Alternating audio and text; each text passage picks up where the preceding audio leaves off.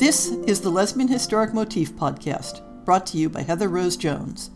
The show looks at lesbian and sapphic themes in history and literature, and historical fiction with queer female characters, including fantastic versions of the past.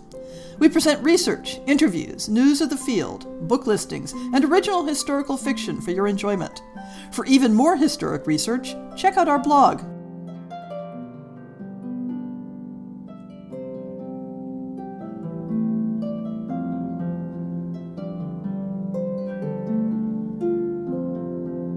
It's our favorite tropes time again. This occasional series examines how popular historic romance tropes play out differently for female couples. Once again, we're going to look at a character type rather than a situation, personal history, or relationship structure. One of the chapters in a book I was blogging recently dealt with libertines, rakes, and dandies, and the bibliography for that article led me to an article on female rakes, all of which inspired me to tackle the rake as a romantic archetype.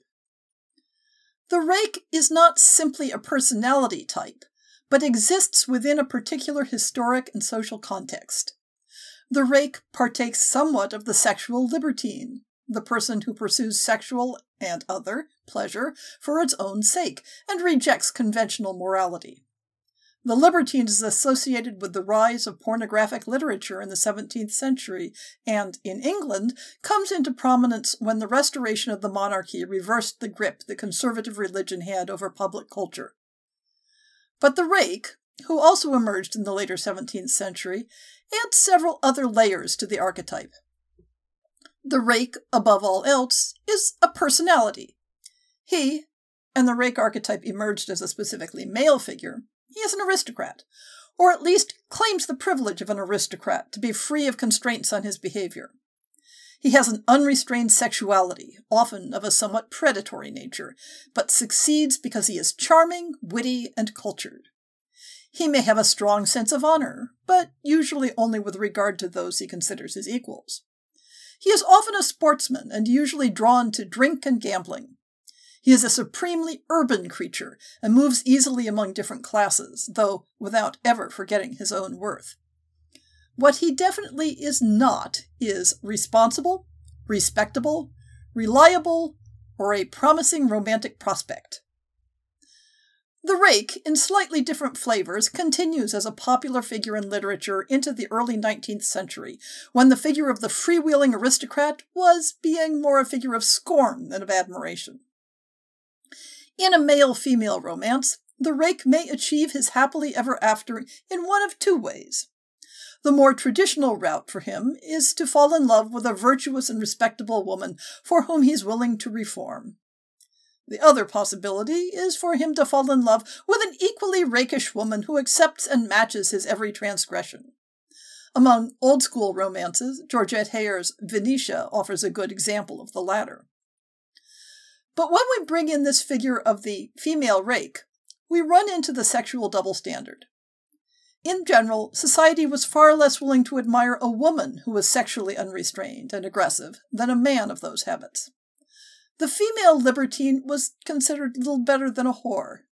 Certainly, she could not slip in and out of respectable society with the same ease that a male rake could.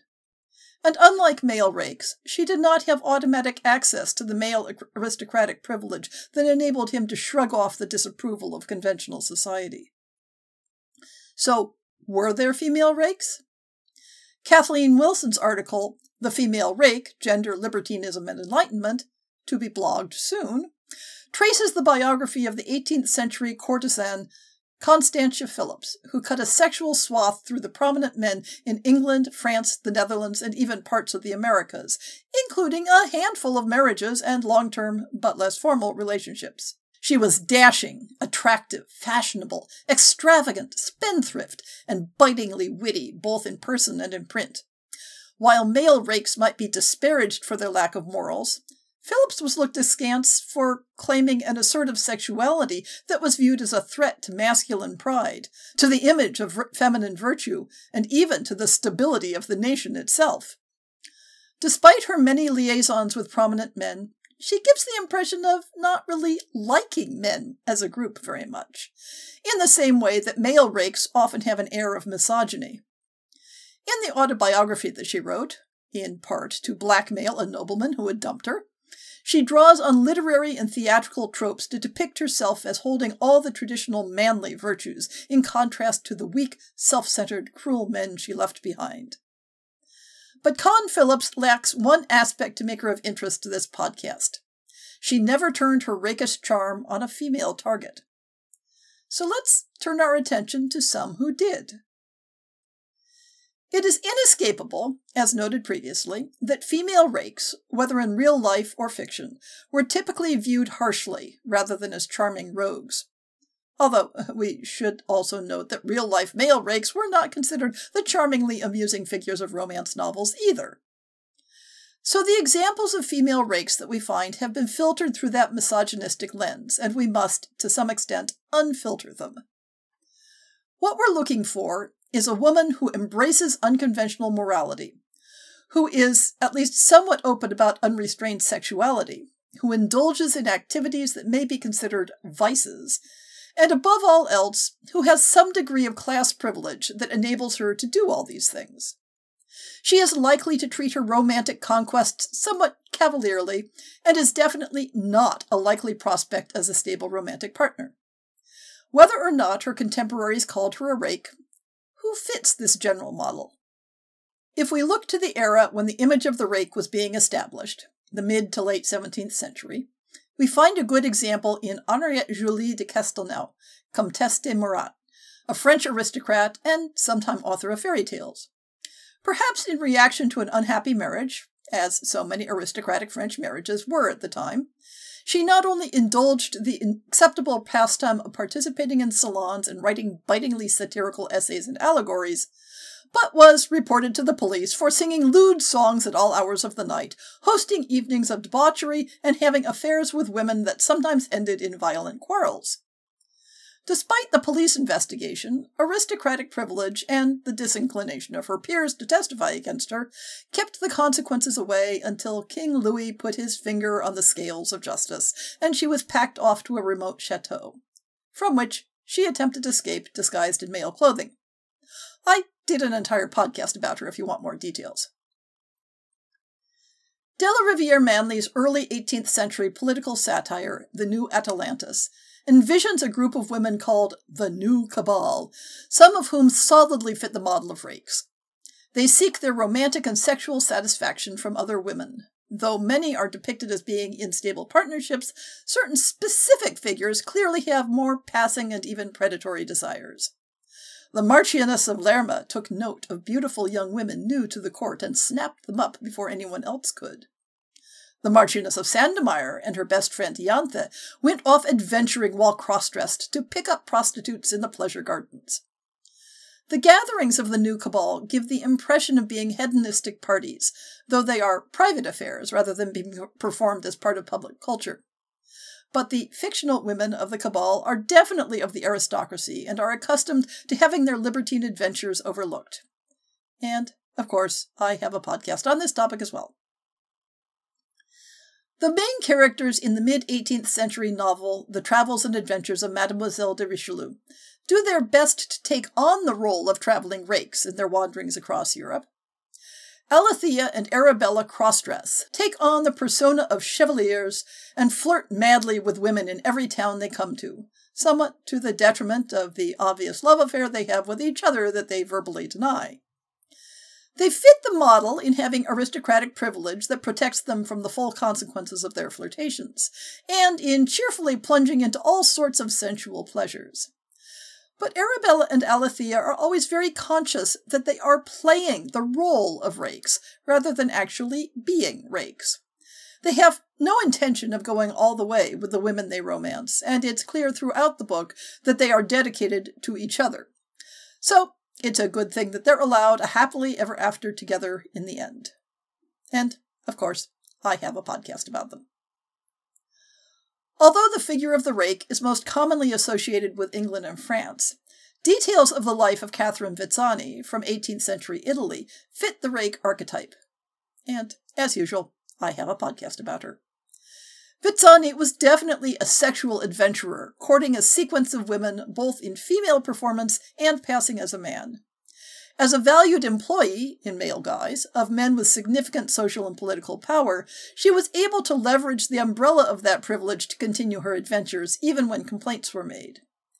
Vitsani didn't meet all the characteristics of a rake. She wasn't from the aristocracy herself, and her transgressive behavior seems to have been largely confined to her romantic adventures, rather than being part of a more extensive list of vices. One classic literary example that I've mentioned repeatedly in these shows, in part because she stands out as an epitome of several archetypes, is Harriet Freke in Maria Edgeworth's 1801 novel Belinda. Harriet is meant as a cautionary tale about inappropriate friendships, but she warrants attention because she was behaving almost exactly as a male rake would toward the more sympathetic Lady Delacour. Harriet is regularly depicted as wearing men's clothing, either for masquerade or as personal habit, and behaving in stereotypically masculine fashion. She takes on the role of rake in her interactions with women, with pretended abductions and bluster. She dares to express feminist opinions, arguing for the equality of men and women, along with other Jacobin social ideals such as revolution, opposition to slavery, and sexual freedom. She courts Lady Delacour aggressively and draws her into adventures and scrapes, such as participating in a duel with another woman over a political campaign. Harriet delights in discomfiting those with conventional morals and is largely allowed to act as she does for reasons of social privilege, even though the plot of the novel requires her to be punished severely in the end. Another literary example of the same era treats the female rake even more harshly. Mistress Hobart, the woman in charge of the young maids of honor at court, in the fictionalized Memoirs of the Count de Gramont, is also depicted as a mannish predator on young women for sexual purposes, or at least attempting to be so, though she is foiled at every turn by her male competition. She leverages her position for access and applies wit, charm, flattery, and gifts in her attempted seductions. Mistress Hobart is depicted as a rake in competition with other rakes, whose methods and habits are parallel and are distinguished only in that she has the access to female spaces, while they have the advantage of the author's sympathies. In the late 18th century, we have another real-life figure who fits the rakish mold, Anne Lister. For all that Lister holds herself forth as seeking a permanent marriage-like relationship, her actual romantic and sexual adventures are those of a pleasure-seeking rake who juggles multiple lovers and has very tenuous notions of fidelity. While she may ponder questions of the morality of her life in her diary entries, she shapes her conclusions in ways convenient to her personal goals. Her behavior, even outside the bedroom, is heedless of social conventions, though she doesn't indulge in the traditional rake's vices of gambling, drink, and casual violence. She definitely relies on social privilege to protect her life choices, and mixes easily with people of various classes despite being very much a snob, which isn't that different from the attitudes of male rakes. All of these women show that the archetype of the female rake was alive and well, if different in certain ways from the male version. Female rakes were, perhaps, sometimes more covert about the sexual nature of their adventures, and the social standing that protected them from the consequences of their immorality was sometimes based on felicitous marriages, though certainly not in every case. All they need to complete the romantic trope is to find that virtuous woman they fall for hard enough to contemplate reform, or the one who kicks convention to the curb and joins them in their adventures.